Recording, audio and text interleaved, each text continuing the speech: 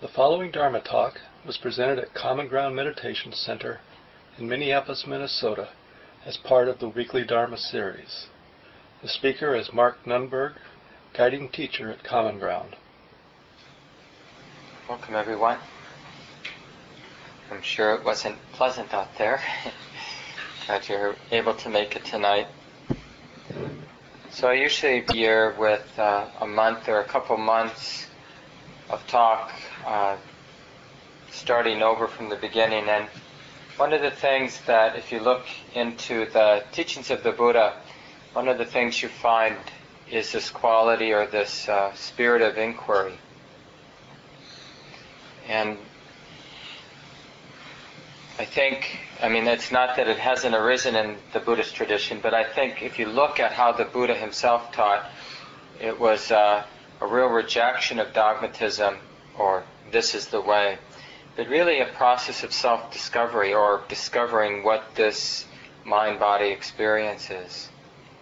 So last week I began to introduce, when we sit down to practice or as we're living our life, it's really useful to hold our formal spiritual practice and then generally our daily life as this process of inquiry. What else are we doing, in life? We're just in a race to the end? Or, who can be the most decorated by the time their life is over, or have the most money? It's really, if life is anything, it's this path of inquiry. If nothing else, I think we're all motivated to understand what it is to be alive, or what it is to have a mind and body, or how it works. I remember reading once, somehow they forgot to give us an owner's manual, how it works, this life, how to fix it when it breaks.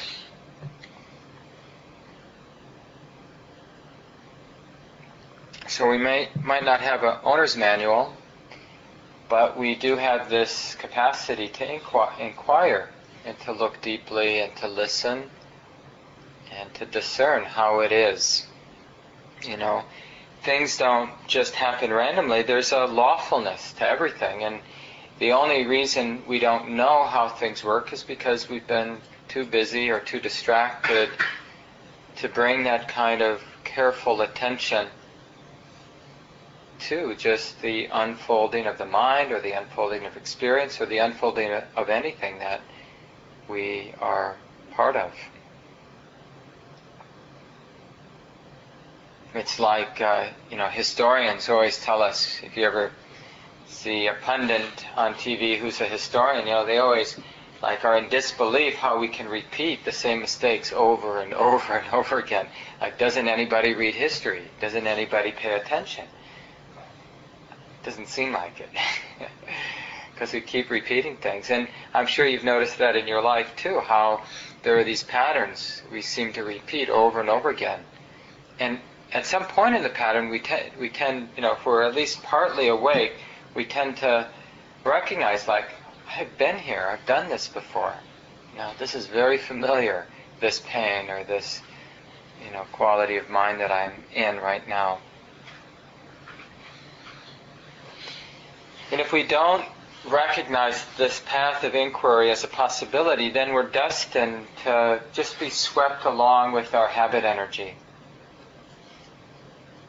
And I think it's useful to reflect on that too, because it can really motivate us to be interested, to really take this on, this possibility of inquiry. And we can start, it doesn't actually matter where we start, with what question. It's just the going beyond the arrogance of thinking we know why we're here, or we think we know what's going on or what's important. So any authentic questioning takes us out of that arrogant mode. Just like even the question as I brought up last Wednesday, why am I here tonight? Why did I get in my car or get on the bus on a cold night and come to Common Ground? And whenever we ask ourselves a question, there's going to be a pat answer. So the thing about inquiry is not to be looking for an answer, but to learn how to hold the question, to kind of just keep the question alive. Because it's really, the question is bigger than why did I come to Common Ground on Wednesday night. The question is more like, what's motivating action? Whether it's the action of dwelling on a thought, or the action of getting myself to Common Ground, or the action of getting myself to the fridge. What is the motivation? What's the driving force in this life, in this mind and body? And, it doesn't take much inquiry to begin to discern that, like we're getting closer to something that's true. It's not an answer, but it's actually, we're unpacking something that's true for us right now, which is, there's like this voice or this energy saying, I want to be happy, I want to be safe, or give me happiness, give me safety, I want warmth, I want a wood stove. Gwen and I were at the place on Franklin. There's I forget the name of it, that wood-burning stove place. Anybody know? The Woodland stove, maybe? And they've got one model. It's $20,000 or something. It's this huge soapstone monster of a stove. And he was saying, that you get that thing going, and then the heat from like a small fire in the morning just radiates. The stone holds the heat, just radiates all day long. That wonderful radiation of heat, which is so much better than the kind of forced air, and then goes cold, and so there's no end to like the answer for safety or happiness. But our problem, as I mentioned last week, is that we immediately go to some conclusion, like an answer. I'll get myself a wood stove, or I'm gonna make it through this class, and then I'm gonna get home and under my covers and turn the TV on, or whatever will work for us, hot tea. But if we can just hang out with the uneasiness, that's called inquiry. It's like we're not interested in a set answer, or we're not interested in how the mind answers the question. We're interested in the feeling of the question itself, the mystery, the not knowing. And it really inquiry has to come out of a kind of humility. Like I mentioned, it's the opposite of arrogance. If we think we already know everything, then we're not going to inquire into anything. This is the great thing about dukkha, or suffering, or stress, or just the ordinary oppression and difficulty we have as a human being, is that if we're honest with ourselves, it really undermines the experience of arrogance, some sense that we know what we're doing. Because on the surface we can look, and we can say, well, I'm not as old as that person, so I'm pretty well off, or I'm, and we can compare ourselves or compare a situation, and we can feel relatively competent in the world. But when we actually open to the experience of stress or suffering or uneasiness or depression or anxiety, it really very quickly strips away any kind of arrogance that we might have. It's the great thing about going on longer retreats, or even having a daily sitting practice, a really regular sitting practice, is unavoidably we start to see things about our mind, about our emotional patterns. We just notice things in such a detailed way that it's really hard to maintain a kind of arrogant notion of ourselves as being together, or as being together in the sense like knowing something about happiness. It actually, what the practice does mostly, at least in the beginning, is it makes us understand how little we understand this thing called safety or happiness, security. We're so busy, it's the greatest paradox of all. Or not paradox, it's the greatest irony of all, which is we're running so fast toward happiness, toward safety, that we don't realize how little we know and how ineffective so many of our strategies are to be happy or to be safe. So last week I went through a set of questions, why am I here? Why I want to be happy? Well, if we don't just rush to an answer, I'm going to be happy by doing this, if we really just feel the uneasiness, we might have insight into the experience of dukkha, or suffering, or stress. What is this uneasiness?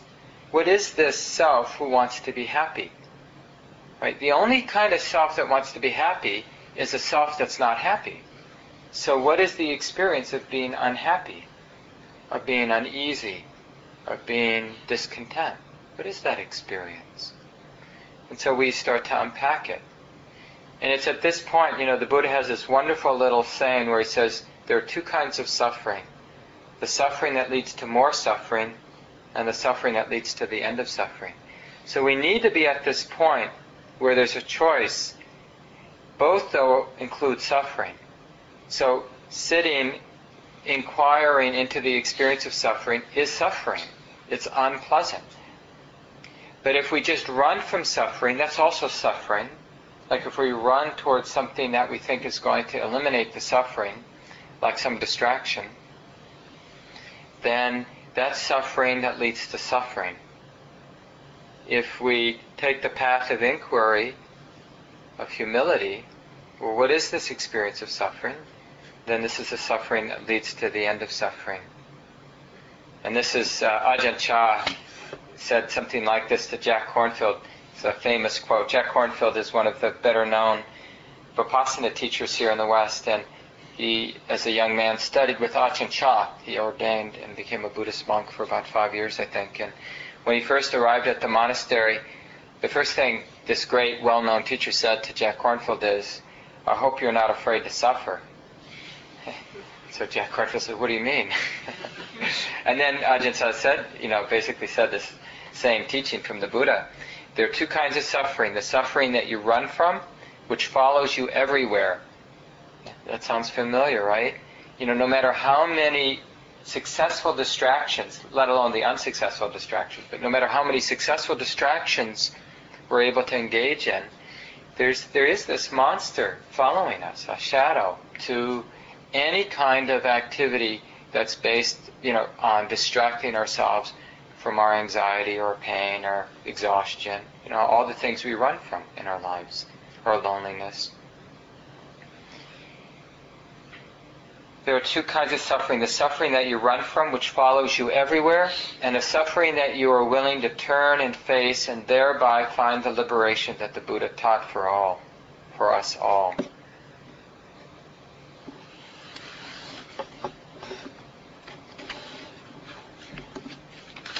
Another time the Buddha says, the desire for a resting place is burning. Right? This is again pointing out that choice.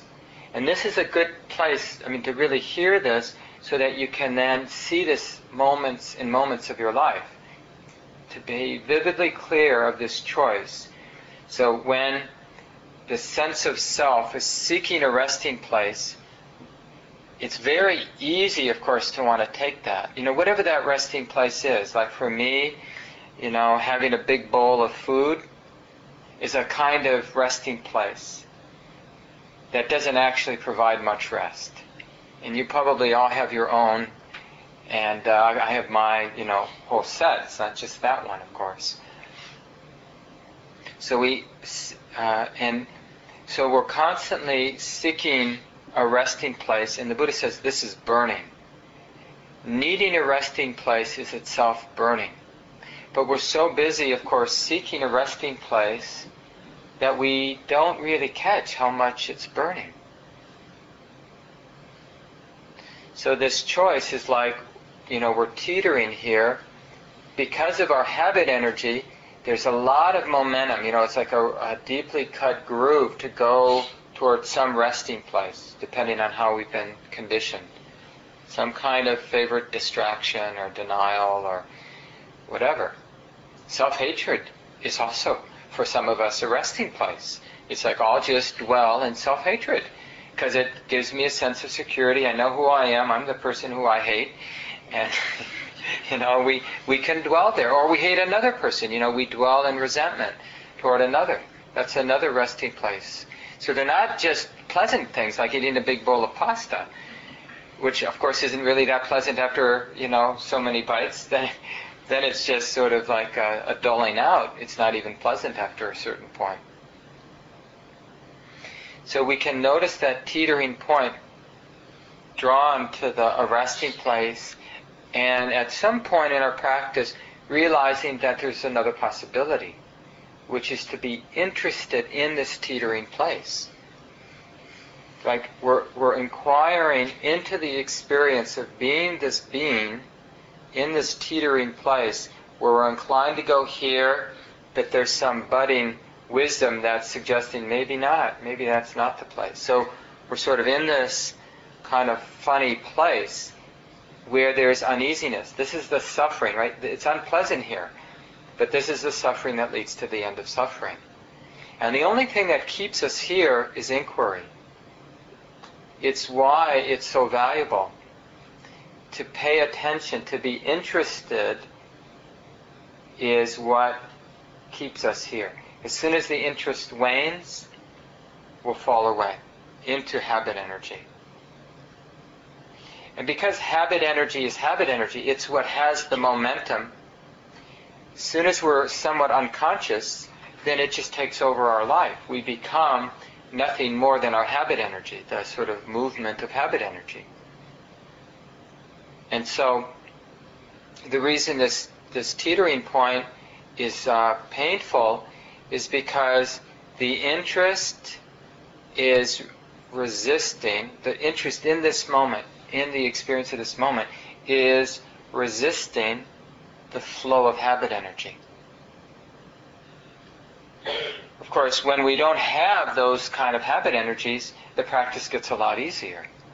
But mostly in the beginning, we have a lot of habit energies towards distraction, towards denial, towards reactivity. So to stay awake, to be interested in the present moment, means there's some friction, because the habit is to just flow into habit. So to not flow into habit requires resistance, requires a real commitment, a wholeheartedness. And I'm sure you've noticed that. You might get a little bit of calm, like in the first few minutes of the sit, but then it's like after a while, when you're feeling somewhat, calm, it's just so easy to start, just going through the file of whatever drama you want to revisit, or painful memory, or exciting future, or, we're kind of in our habit energy. And to stay present with the body, or with the breath, or with the movement of thought is not easy at all. And the only thing that will do that for us is to maintain an interest. And this is really the core. In a way, there's two things that get a human being onto the spiritual path. They discover in their mind some intention of compassion for themselves or others. Sometimes we get on the spiritual path because we see the destruction we're creating for others. It's not even our own suffering as much as we realize how much we're hurting others. There's some intention, some breeze of wisdom, of recognizing compassion as a wholesome, beautiful thing. And that's not even enough, I don't think. We also need some sense of honesty, self-honesty, I guess we could call this truth-seeking. Because compassion, just that sort of impulse to be compassionate, doesn't work if it doesn't have some kind of cutting capacity to kind of get through the superficiality of our minds, just the force of habit. We have to start going below the surface of our habit energy. And that sort of cutting needs to be driven by the intention of compassion, right? It has to be coming out of a wholesome intention, But we need the right tool, and the right tool is this truth-seeking, or this honesty, or this inquiry, we could say. So we really need both. We need the appropriate intention, which is that we care about this life, or we care about others, and we have to stumble upon this really valuable tool, which is to want to know the truth, to be interested in the truth. Which means, and the reason this tool is so rare is it means we have to be suspicious of the sort of status quo, that the mind keeps dishing out to us. Or this is how it is. It's like we have to want to know the truth in a direct, immediate way, not sort of what we just assume is how it is. And this plays out all the time in our sit. So every time we've been distracted and we notice we're distracted, we come back to the body, we come back to the breath. It's the same thing with the breath. Like to bring that attitude of real truth-seeking. So as the mind opens to the breath, we have to cut through all of the habit that's saying, I know the breath, and the mind dishes out some concept. The breath is like this is the breath. But to actually feel the touching as the air is coming in the nostrils, or to feel the belly expand or contract, to be actually interested in that is, it's like not so easy. It's not so easy to cultivate a taste or a respect for that spirit of inquiry or truth-seeking. And it's really, the word we use in Buddhist practice is Dhamma, which in this case would refer to things as they are. It's like a taste or an interest in things as they actually are, not our previous conceptions of things, not what we've been told or taught, but what is the direct, immediate experience of things. So that, and Buddha made a big deal about this, so we become independent. Like we're not dependent on anybody else's teachings, but our experience of Dhamma, the way it is independent. And you'll see as we go through this inquiry, you see how important that truth-seeking is, because, once we understand that first teetering point, where running from dukkha, being interested in dukkha, running from stress, being interested in stress or uneasiness, then let's say we go here and we bring some truth-seeking to the experience of being an uneasy human being, being a being that wants something like happiness, or wants safety, or wants security, or wants to belong, to feel loved. So we're just really being interested in that feeling of lacking.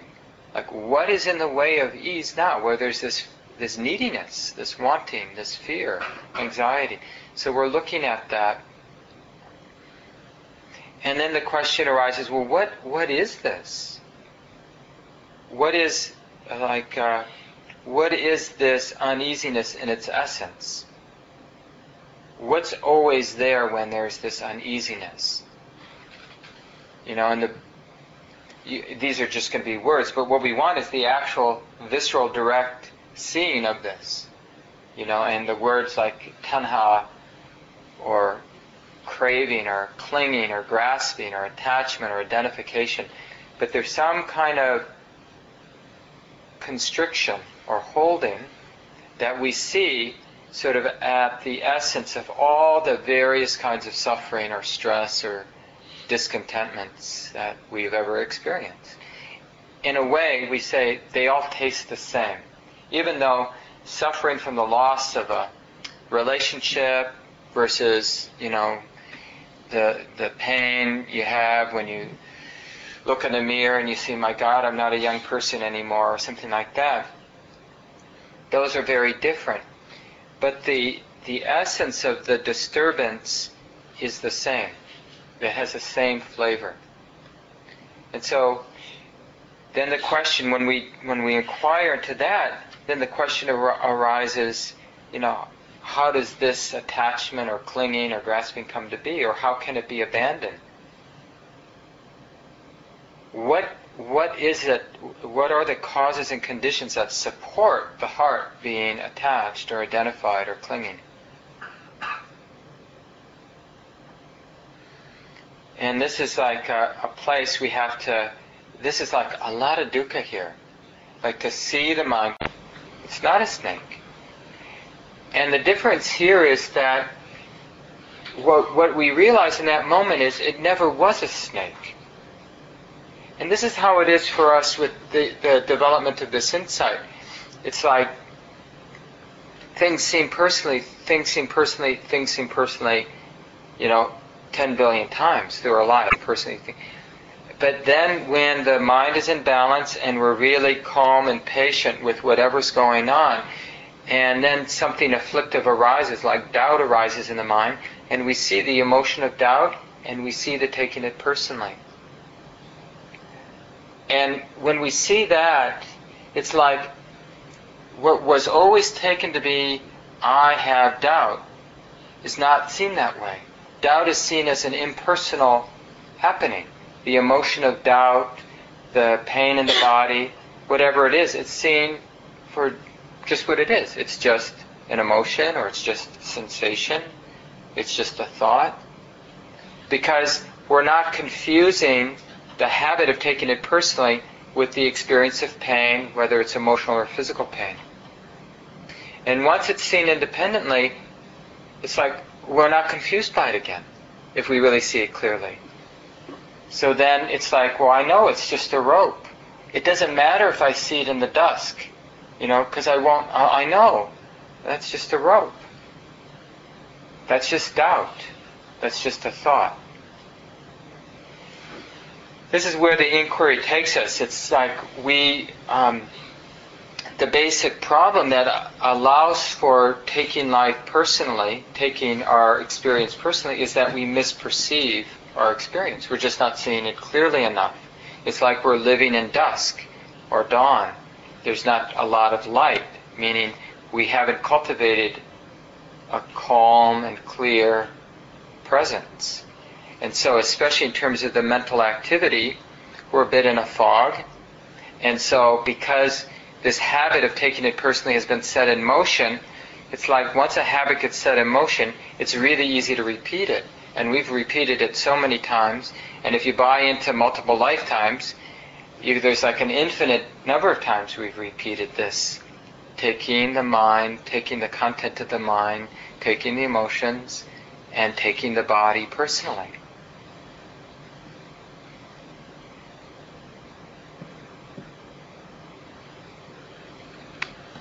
So then the question is, well, how do we correct the misperception? Well, now it's pretty obvious. Well, as we get a sense of what's going on, that the basic problem is misperceiving, then the basic solution is to not misperceive anymore, which is to cultivate awareness, to cultivate a clear, unshakable presence in the midst of experience. So, this is a lifelong, maybe multiple lifelong journey of developing the mental tendencies or habits to be unflappable in the face of experience. I mean, imagine, I think it's useful to use our imagination. Imagine having this kind of presence that is really not capable of being surprised. Like anything could happen, and it would just be something being known. Like the worst thing could happen or the best thing could happen. And it's not that there wouldn't be a response, the heart wouldn't respond with glee if it's something wonderful, or a sadness or a loss if it's something painful or difficult. But there would be no sort of secondary reverberation. So, if somebody just keeled over and died right now, we see that, and there would be a conditioned response. Everyone in this room would have a conditioned response to seeing somebody keel over.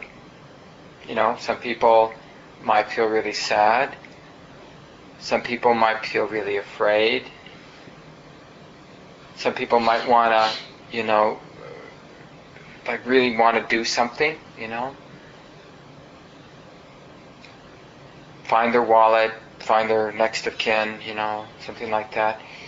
So, everyone will have their sort of conditioned response to a crisis.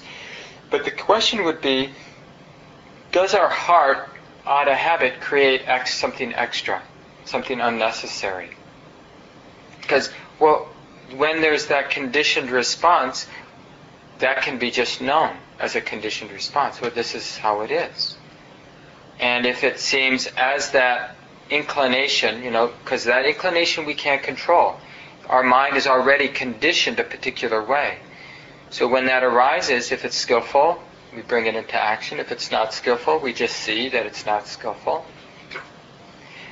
But we don't need to go any further in the sense of often when something big happens, it's like we create froth. We sort of stir it up. Think about it. Talk about it with someone else. And it's like because we think it's big, we have to make it big. But imagine not thinking anything's bigger than anything else. Somebody not falling over and dying is really just one thing, and somebody falling over and dying is just another thing. And when someone doesn't fall over and die, there's also a response to that, which is just to let everything be. And when someone does fall over and die, then there's another response that's required. But all of that can happen without the extra stuff, without the froth. And so this is the path is really to cultivate the kind of presence that's unflappable or unshakable. Like the Buddha calls this the unshakable release of the heart.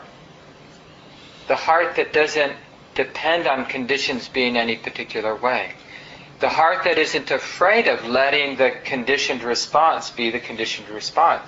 And sometimes our conditioned habit response is skillful and sometimes it's unskillful. But being enlightened or being free doesn't mean we don't have unskillful habits. It just means we're not confused by them. So when an unskillful habit arises, it's seen clearly. Oh, this is an unskillful habit. And it's like this.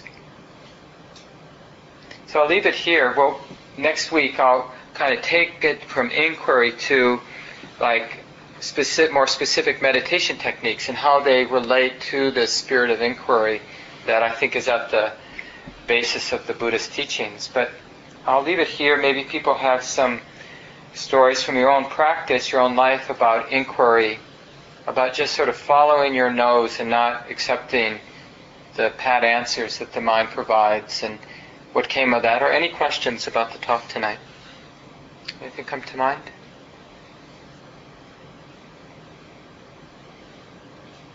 I have a question about taking it personally. It seems like simple words, much easy to understand. I'm not quite sure I get it.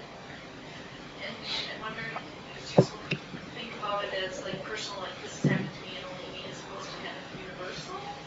Like whatever an experience of loneliness or feeling left out, that's kind of universal, maybe the condition. Yeah. Other people deal with it in these different ways, and we use compassion and recognize that.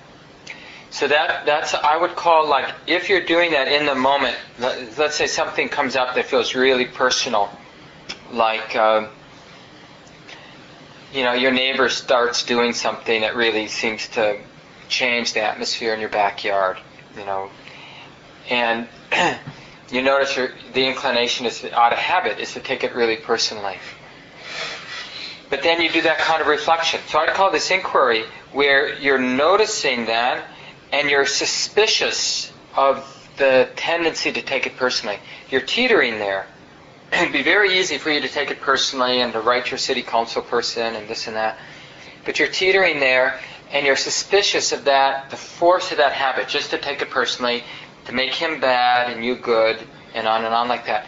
So then you do this inquiry where you kind of open your mind, you're instead of just following the habit, you open your mind and you're skillfully bringing in other facts a lot of things happen to people that they don't like, businesses move in that they didn't know were going to move in, or the neighbors they love leave and new neighbors move, or the city decides to build an incinerator, or all kinds of things like that happen. So what we're doing here is we're normalizing the experience of feeling cheated, or normalizing the experience of not being in control. Thought we were in control. So that can be really helpful. I mean, when people get sick, can be a really useful thing, is to realize, my God, there's 2 people in the hospital room next to me there, and then there's 8 floors to this hospital, and there's how many hospitals in this metropolitan area, and there's all those people who can't afford to be in the hospital, and just to see that. And it's one way. There are many ways, but it's one way of kind of chipping away at the facade of that habit of taking things personally. But there are many ways. Some involve a lot of thinking, like this way does, but that doesn't mean it's not useful. And it may be all we can do at times. But there's also a more direct way, which is sort of what I was describing, which is more hard to understand. It's hard to understand until you actually kind of have that insight. So it's more like creating a model that may someday make sense when you see an emotion arising and the inclination to take it personally, and you see those 2 things separately. So you don't need to put them together. The emotion doesn't have to be personal. There's a choice there. Whose is it then? So if anger arises, it's Uh-huh. not my anger. How did it get into me? Where did it come from? If it's not mine. Is that what you mean by not personal? Yeah. Okay. Well, it's there because of causes and conditions. None of which... The thing is, what you see in the experience is that what's arising isn't coming from any center. There's not a Mary, like a control center somewhere, that is sort of deciding to be angry. That these are just the natural unfolding of causes and conditions. It is in no way personal, coming from some permanent self or some center. As we superficially imagine, like when we're angry, we superficially assume that somewhere at headquarters there was some group decision, all the little minions. I was reading a quote from, I think his name is Varela. He's died recently. He's a famous scientist and Buddhist, and did a lot of the neuro research. And he describes, looking at the neurons and how independent each neuron is. And he called them a squadron of simpletons, which I think is very kind of... But together they give the semblance of like, well, somebody's making this all happen. But it's really just causes and conditions.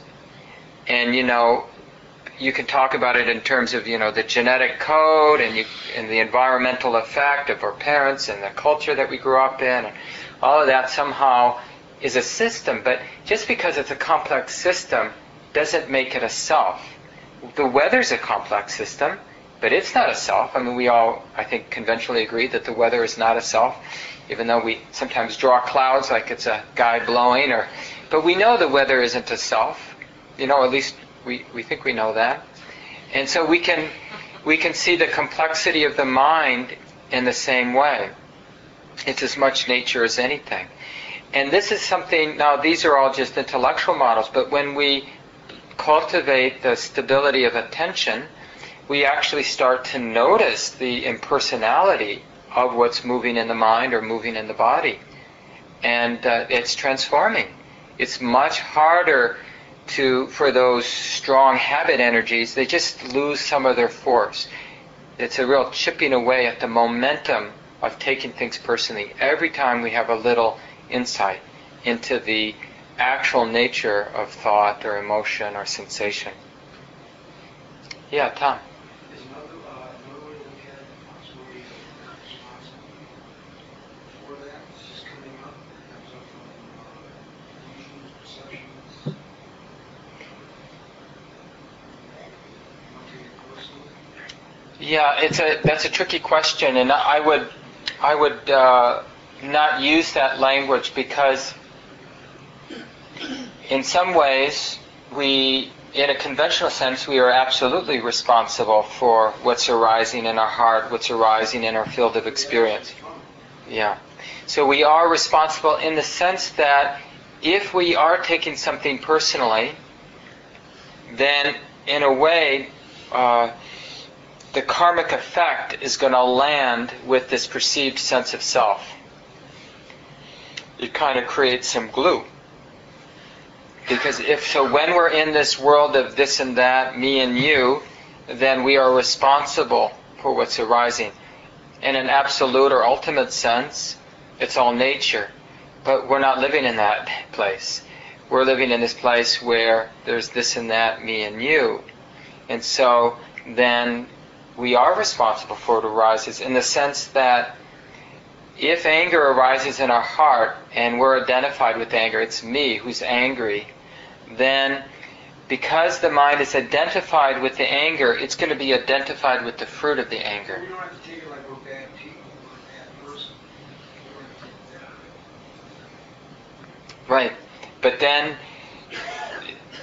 You still have to look at it and try to change it. Try to,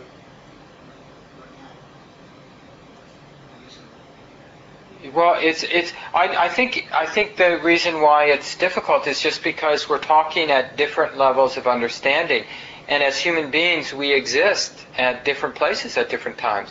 Sometimes, and we should all know this, sometimes we are no more than an animal in terms of the sort of clarity and breadth of our understanding. We are no different than other mammals. We're just in this sort of survival mode, and other times, there's some space in the mind, there's some perspective, there's some capacity to empathize and to put ourselves in other people's, understand things from other perspectives. And sometimes I think the understanding is much even beyond that sort of empathy with another or with a group, but it's even beyond that. Really seeing the sort of wholeness of experience, let's call it, of the world. And so the answer to your question, are we responsible? It sort of depends in a given moment where we're at in that place. Because from this point of view, there's no center to anything, so nobody's responsible for anything. It's just causes and conditions. Or as Menindagiri, a well-known teacher, one of the main teachers of Joseph Goldstein, for example, said, just empty phenomena rolling on. That's the perspective. But so the issue of responsibility is tricky, because some people have insight there, and then then their mind is over here later. They're back being a relatively ignorant human being, but they somehow remember one thing from over there, which is nothing matters. There's no responsibility.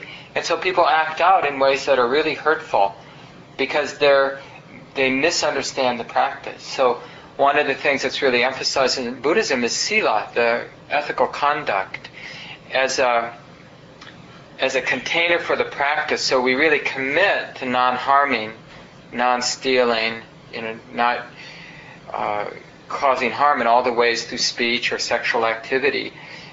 Because if we're enlightened and nothing matters, or it's just empty phenomena rolling on, that's a nice test. Because if it really is empty phenomena rolling on, why do we feel so inclined, to commit adultery or to steal or to, whatever sort of unwholesome or unethical behavior that we might be inclined to do?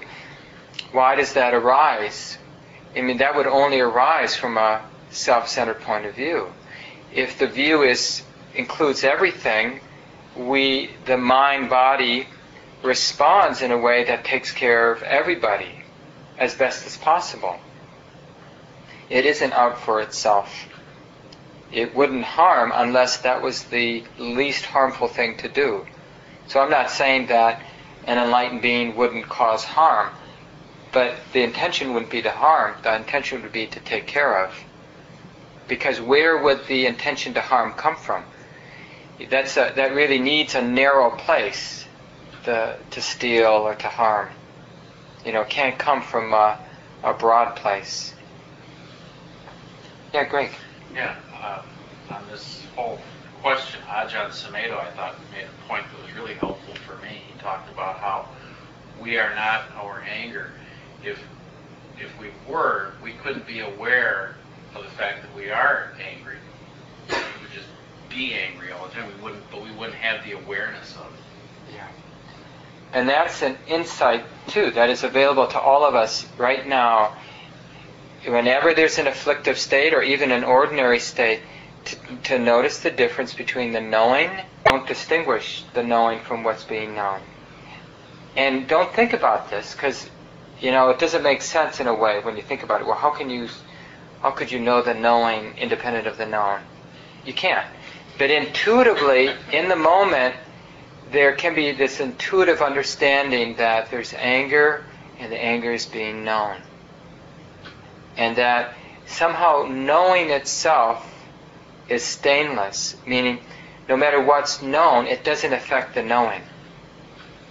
And that's again part of this inquiry. Like as we inquire into the mind, that's a more subtle end of the inquiry, but that's where we go, where we're distinguishing the object from the subject, the Buddha from the Dhamma. The Buddha is sort of the word for the ultimate subject, and the Dhamma is the word for the ultimate object, and beginning to see them as two things. And it's really, that's the direction of insight, is to see those two things, not as one.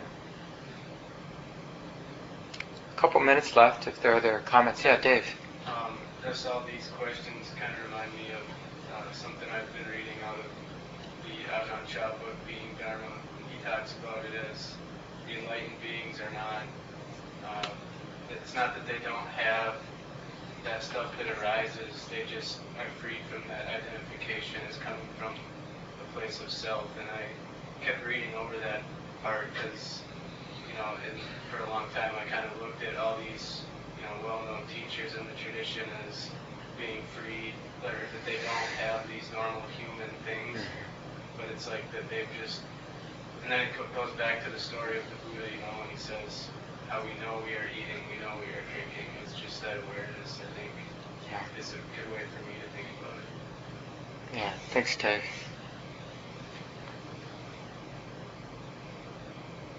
Any other experiences or comments people have? I can share something. Thanks. I'm just not really happy at the moment at my homework. I'm just so aversive, and I'm just getting over having a bad cold, and I can clearly recall laying in bed on Monday, feeling really lousy, and having all of this resentment bubble up from God knows where. Stuff that I could identify from years and years and years ago. And I'm a visual person, so it was gross. It was like The Exorcist with Reagan and the pea soup thing. And I was laying there thinking, I do not need this. I do not need this. I want it to stop, and it's my version that just wants it to go away. And of course, the teachings, what you're teaching me tonight, is that I have to look at that very carefully. And I have to study it, and it is the last thing in the world that I want to do. But you get to pick the time and place. Do you know what I mean? So that may not have been the time and place. That might have been the time and place to call a good friend. Because the time and place to do it is when we can. And part of the practice is knowing when to retreat and knowing when to move forward. And sometimes what's arising for us, the degree of pain, combined with, the mental balance is not so good. So it's always we're always assessing the degree of what's arising for us in our life and comparing that with how nicely in balance is the mind or the heart. And if the heart isn't so in balance like it is when we're sick, and the mind's foggy to begin with and weak and tired, and what's coming up is really strong, then with whatever feeble mindfulness we have, we discern that this is not the time and place. This is the time and place to seek out a relatively wholesome distraction. Really. And it might be singing, depending if your throat was sore, or calling a friend, or taking a hot bath, or watching a funny movie that's not going to be reinforcing unwholesome tendencies in your mind. Yeah, there are a few of those. I watch reruns of The Twilight Zone. That sounds like a hell realm to me. But I don't know, we all make our own choices. well, except that it would have been engaging, which is nice. But one of the things that I'm getting better at, because I have my own sort of things that I'm attracted to that aren't so useful, obviously, but is like to find things that I'm attracted to, but also are kind of reinforcing wholesome tendencies. Like I'm getting pretty good now at finding movies that are really healing for me and beautiful and give me that escape. Like I need a break and I'll go see a movie or go rent a movie or something. And but I'll always, I'll read the review and because I've had too many times sitting in meditation having bad movies, unskillful movies, replay in my mind over and over again until I can learn to be at ease and peaceful with something that I never should have watched to begin with. So, I think we can get better and better at finding wholesome distractions for ourselves. But you have to make a science of it. We make a science, put some effort into having a collection of wholesome distractions that we can engage in. It'd be great if you'd post that list of movies on the website for us. Actually, I have some, yeah. Well, actually, if anybody's interested, we're kind of finishing up here. Once we're in the new building, I would love, like once every 2 months, for a couple people to organize a Dharma movie night. And so Saturday night, and I don't know, we don't have a big screen, but someone could bring something to watch it on, and in the community room, and there could be, tea and treats and discussion afterwards and about what we learned, because we learn a lot watching people suffer and make sense of the suffering, and we even learn watching people suffer and not make sense of it, like don't do that.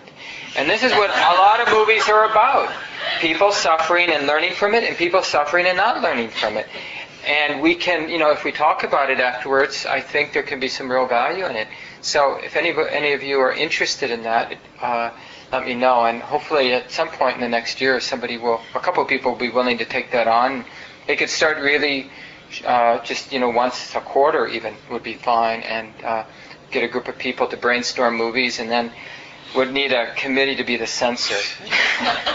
So maybe that's what you want to volunteer, to be the censor. And you'd be anonymous, of course. So let's just take a moment and let go of the words.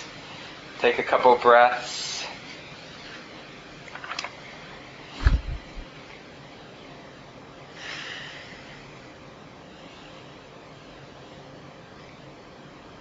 It's always useful, I think, to appreciate these ancient and still very pragmatic teachings, and to be grateful for all the men and women who have done their practice over the centuries and shared what they have learned.